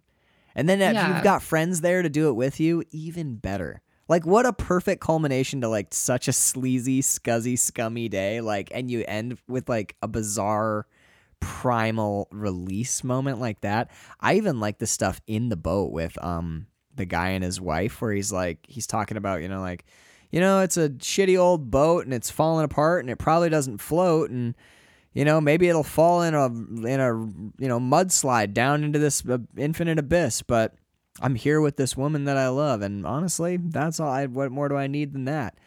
It just bugs me because that moment in the movie, both Bird and I are like look at each other and like I love you, baby. Oh, it feels like what you need to hear or be reminded of when you're like in the throes of something like this. That like sometimes all you really do need is like. It doesn't matter where you are if you're with the right person is like kind of the vibe.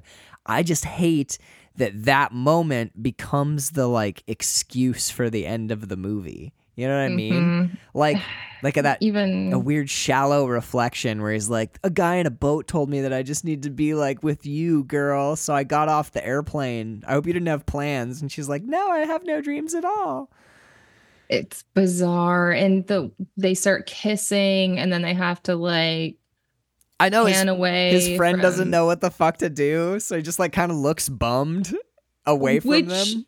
Great acting. Yeah. Like he's probably one of the only actors that could pull that scene off and it not be like, okay, I have to shut this off. Like it works, but Jesus God. It The kiss. it barely works. I It know it. barely works. It's like hanging on by a shoestring. That dude's like, what? You're right. Like, what makes it work is how fucking bummed that guy is. He's just like, oh god, gross. Like, what do I do? I'm like, I'm Which standing. feels real Yeah. too, because And he's yeah. you like get that sense that he's like, oh, I'm standing on this like fucking like big like bulldozer like an asshole now, and I can't like leave. So thanks, dicks. You know, Because I'll just let them make out. make out.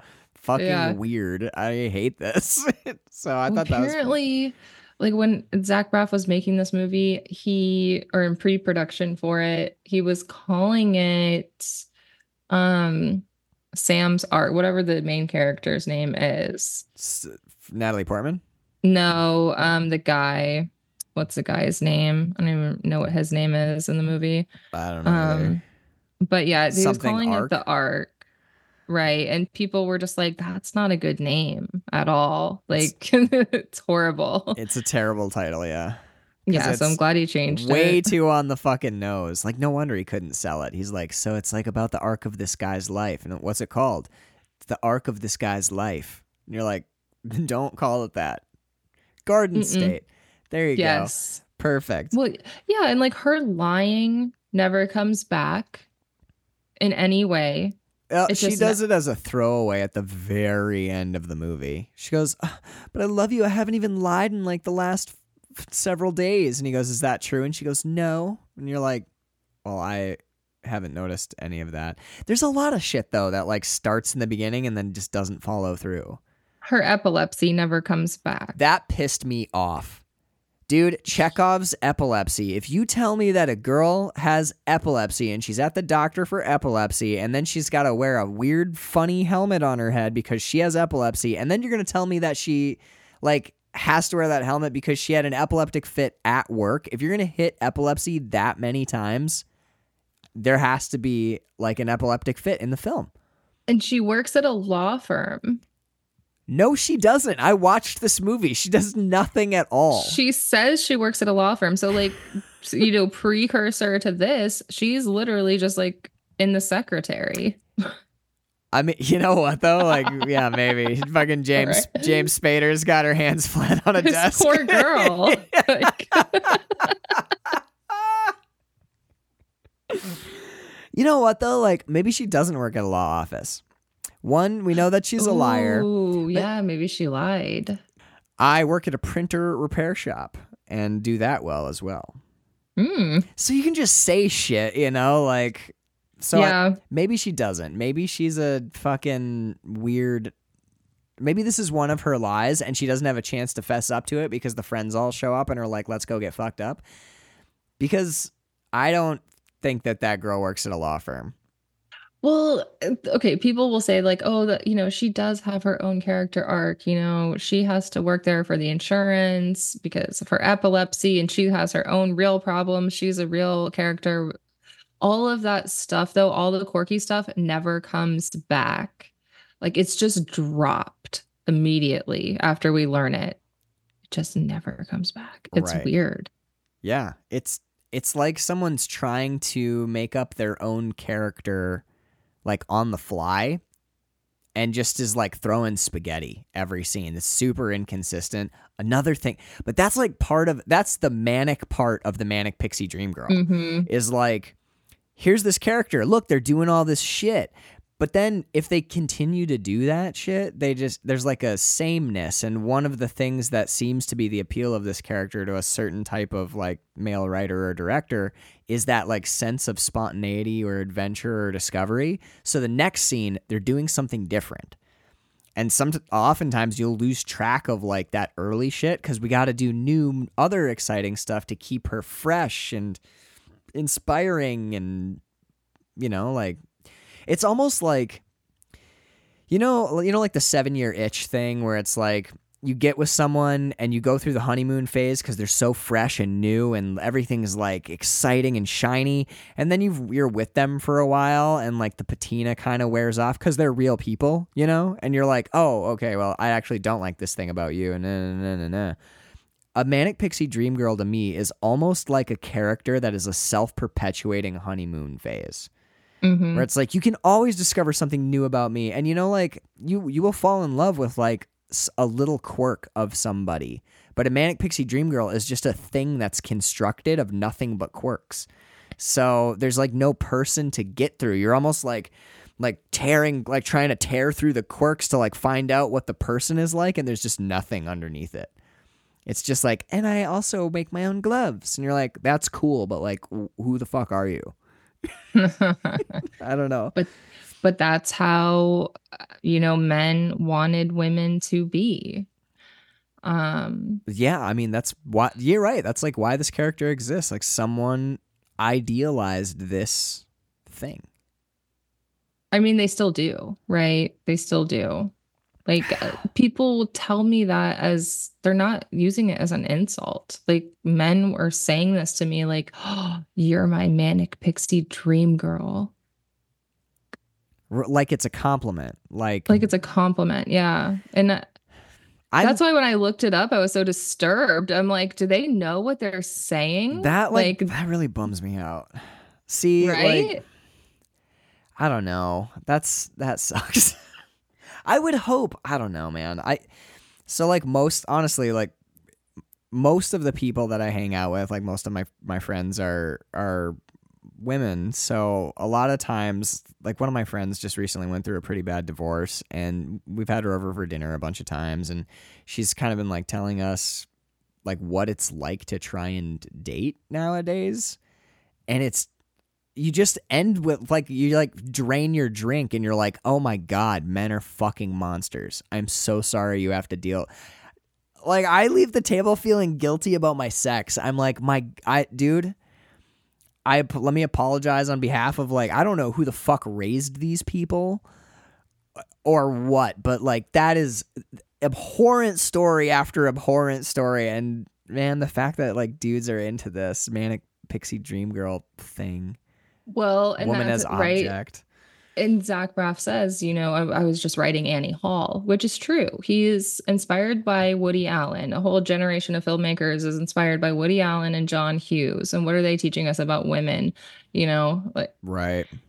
Yeah. That's why it's important to look at these movies and pop culture to see because it does impact the way that we treat each other and intentional programming versus just frivolous throwaway writing like this. Like he didn't intend it to be harmful, but Sure. It became a sensation. I mean, even scarier, unintentional programming. Like something I think about a lot, especially like having now done the podcast for like 5 years, the more movies you look at over a longer span of time, you start to realize that media gives us in a culture the language and the what's the right word for this? Like semiotics, like the study of symbols. Mm-hmm. So media gives us the symbols by which we define ourselves. If we don't encounter the idea, we don't have it in our toolbox to self-define. So the way that people self-define is fed to us by media. I'm not even saying intentionally. I'm just saying like all the movies and television that you've ever watched, all the books you've ever read, and all the ideas that you've encountered in your life is the lexicon by which you can describe who you are as a person. If you don't have language outside of that, if you've not encountered those ideas, if you haven't encountered like if you've watched 100 movies or 1,000 movies where the way that a man deals with a problem is he pulls a gun out and shoots it in the head, then you as a man, or if you've listened to, like just to bring it back to something you said earlier, but if you've listened to like 10,000 hours of Joe Rogan's podcast where it's all like alpha male, like, oh yeah, bro, and I kicked his ass, bro, and then like I fucked him up like real bad, bro, or whatever. I'm not saying that's all he talks about, but there is a certain bro-y aspect to that. And if you've seen 1,000 relationships between men and women, And in every one of those relationships, the man made all the calls and the woman was passive and quirky, and that's what made the dude like her. Then maybe you go on TikTok and you're like, I want to grow up to be a manic pixie dream girl, and maybe your boyfriend. It's survival. Yeah. So, I mean... And what part of this, unconsciously are women knowing unconsciously, like, you have to do XYZ or your mate will be your predator? That's something that comes up all the time too, especially when I have like women on as guests. Like the horror stories that I hear. Alex was just telling me when we did Burning, like when she leaves a bar, she'll call a friend, and just to be on the phone with her friend between the bar and the car in case something happens. I'm like, never in a billion years would that have ever occurred to me. But it shouldn't be that way, though, you know? And I wonder sometimes how much of these behaviors... I know there's some arguments out there that these are like inborn behaviors and, you know, like it's like this human animal thing. But you gotta wonder what the effect of, like, what are films and television but American mythology? These are our mythic characters, and I think it feeds into us and either consciously or subliminally or subconsciously affects who we are as people. So, like, what came first, right? Like, the chicken or the egg? It's art imitating life or life imitating art. But I think that there is, in my opinion anyways, I don't know, but the only time I've ever really questioned this was like if I'm taking a massive amount of psychedelics, I seem to go to this place where I'm seeing all these different symbols that there's no way I could conceptualize or come up with on my own, or have ever seen before. So it seems like there's some type of a database that we're all linked to, that you could get to, I'm probably sure, through like dreaming or meditation or psychedelics or whatever. Sure. But yeah, I mean, I wonder that all the time. How much of this is projection? How much of this is programming? And I don't just mean it like negatively either. Like, Mr. Rogers was probably one of the most important intentional programmers of our time, you know? It's an interesting way to think about him, but I think I agree with that. Yeah. He is he was one of the few examples I can think of as an absolute force for good. He's amazing. He's important for at least you and me in our generation, like helped shape an entire generation of people, and I think made the world a better place. You know, we need more people like that. We do, but it's hard too, right? Like, you watch a lot of horror movies, and I was always like, I don't get it, you know, I don't get it. How it's violent, so it must be bad. But it's like there is a nuance to art, I guess, and to storytelling and and sadness and grief and everything. The whole spectrum of human experiences. I think that as consumers of art and media, we do tend to gravitate towards darker subject matter, though. And I think in a lot of ways it's because it provides a clearer and more immediate emotional sensation.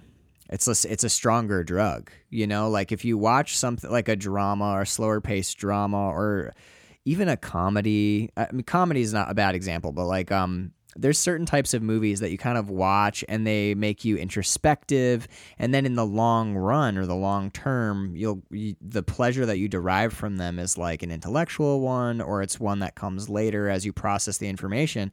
With a horror movie, that's like a hit of cocaine, and I'm the biggest horror fan in the fucking world, but that might be part of it, you know? Like, we gravitate towards like stories about serial killers because it gives you the rush. You get the immediate rush. It's like it's a total hit. You know, I don't have to sit there and like watch people fall in love for 2 hours. I can see a brutal murder and, oh my God, I'm all buzzing immediately. Like, fear is a potent drug.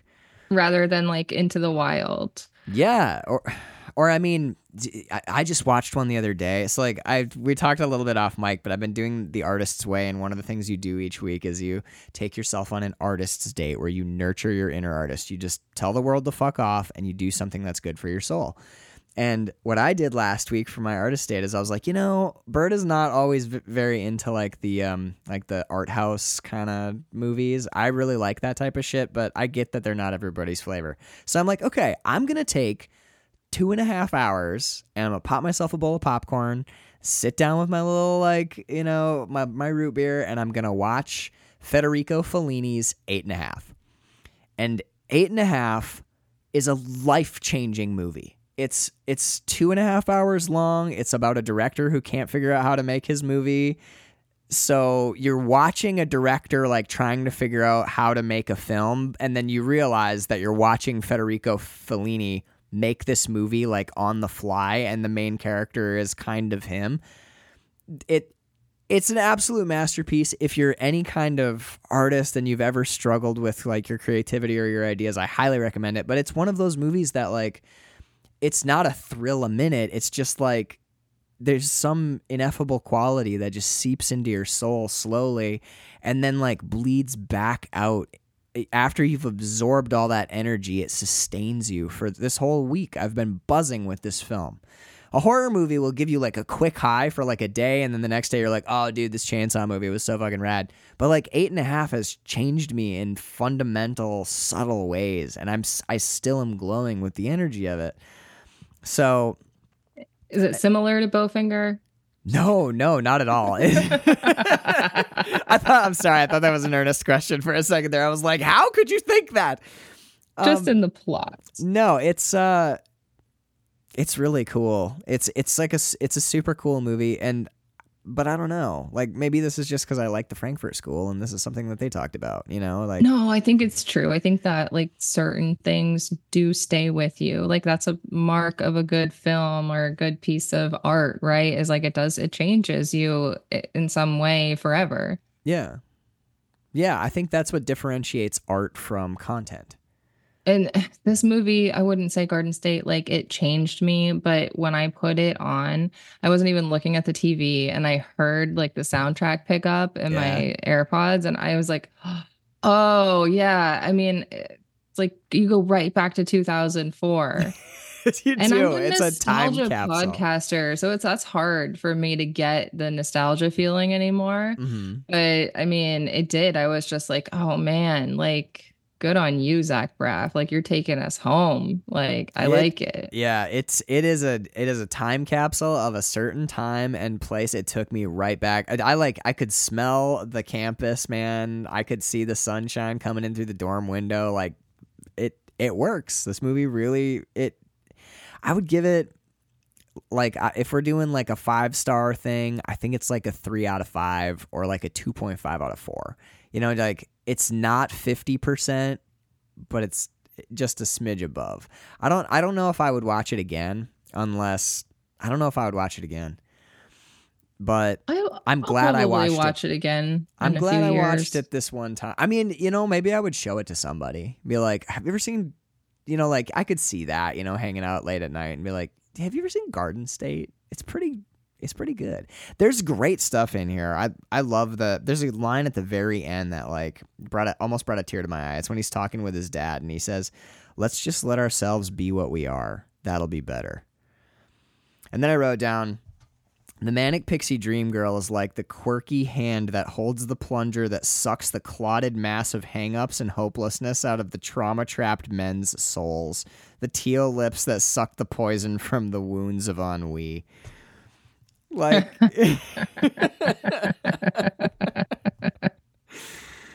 so true. Yeah. So I don't know. Trying to find. I'm really glad we spun this one. I truly am. I'm kind of nervous about next week though. We should do Elizabethtown next, right?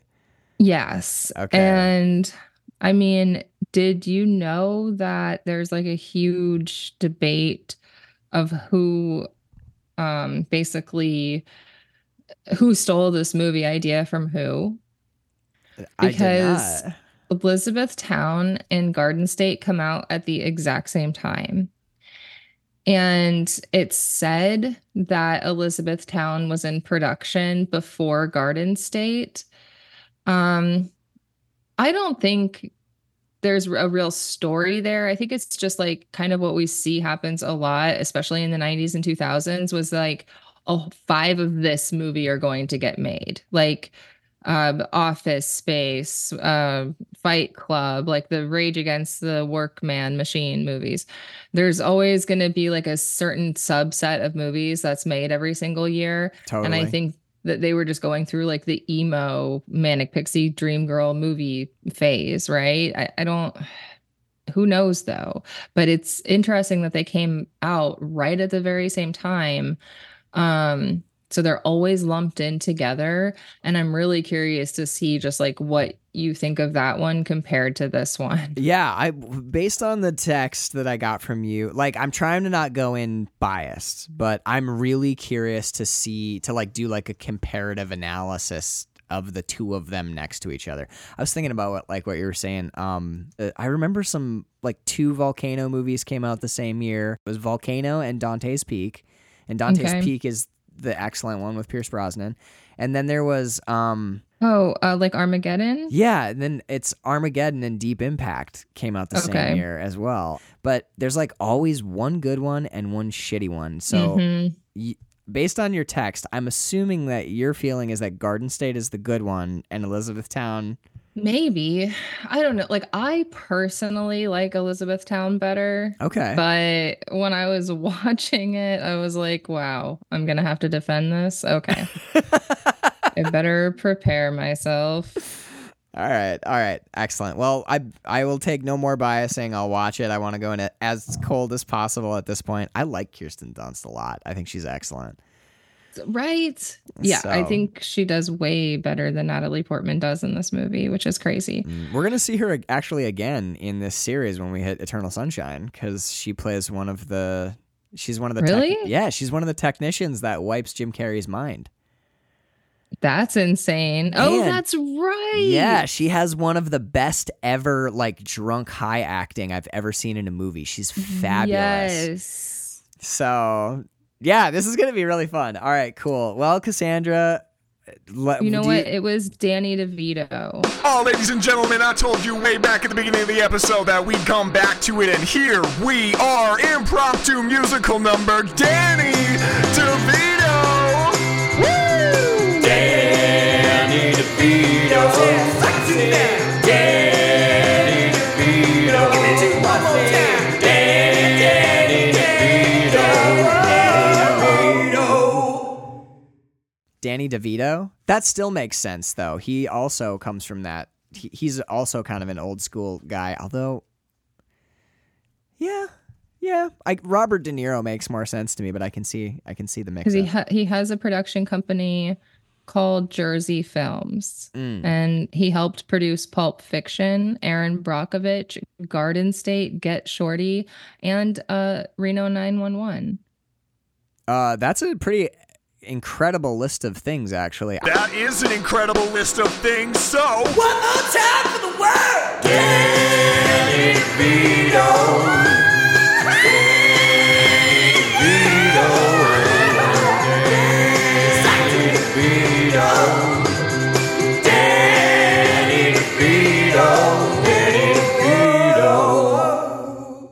I recently just saw Aaron Brockovich. Have you've seen that one? Holy yeah, that's a good one. Fuck, that movie's excellent. And anybody of your listeners that if you love Natalie Portman, but maybe you didn't like Garden State, I would watch Anywhere But Here, because it's Natalie Portman and Susan Sarandon, 1999. It's so good. All right. My Natalie Portman recommendation, other than Hesher, which every human being should see because it's so excellent, is Annihilation.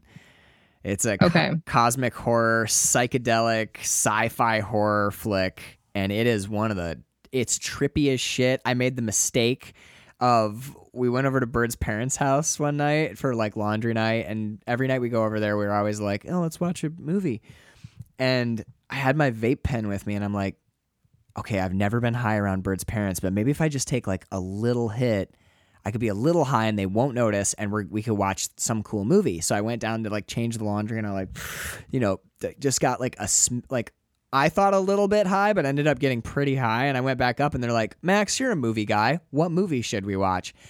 And I knew that Annihilation had like crazy visual, like psychedelic effects because they go into this weird, like kind of pseudo altered dimension. And I'm like, let's watch Annihilation. And they're like, okay, put it on. It's like one of the most fucked up, weird, twisted, disturbing movies ever. And Bird's mom, the whole movie's just like, wow, that's horrible. And I'm over there like, oh God, they're gonna make me divorce their daughter. Like, I was so bummed, man. But it's an awesome movie. And like, if you can hang, like watching it a little bit high too, that it is visually gorgeous. But yeah, so that's my recommendation. Oh my God. Since I introduced the show first, I know it's a terrible circumstance to watch that in. The first time I ever saw The Hateful Eight, I watched it with my like 80-year-old grandmother, and she's just like, this is abhorrent. I'm like, I don't know. It was her idea.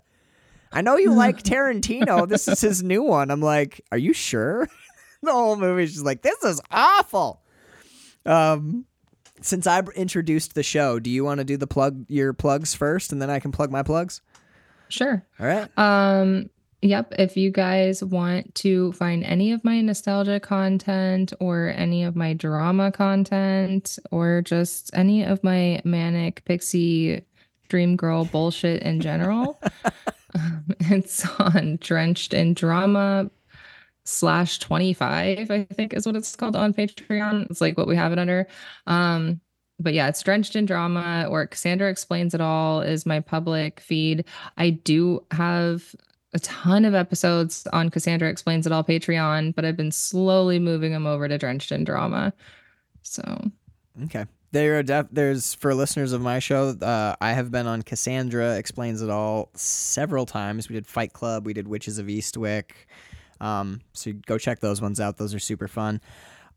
If you like mine, I guess this will be in the main feed, so you're already here. But if you like my show and you want to check out the like bonus content, shout outs on the show, things like that, we have a huge number of bonus episodes over on patreon.com/QuillenFilm,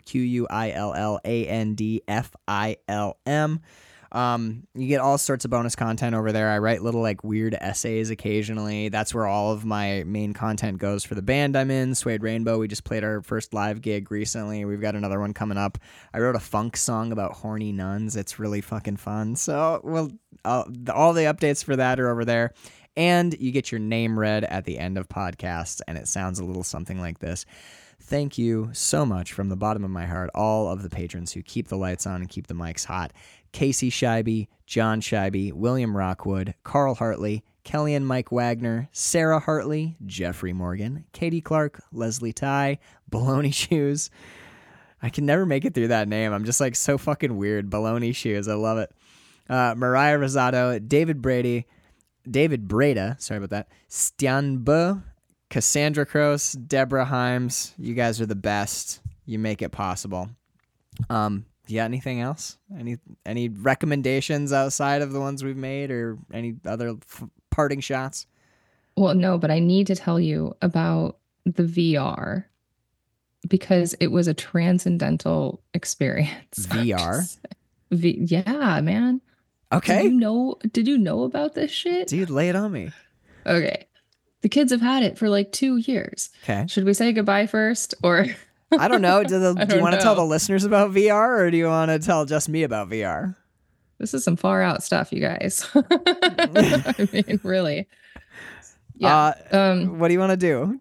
Are we doing We'll close it out. Okay. All right. I'm going to go find out about some far out shit. Join us next week for Elizabethtown. Thank you all so much for listening. And thank you again, Cassandra, for suggesting this. It's a blast. So, of course. Later. Good night, y'all.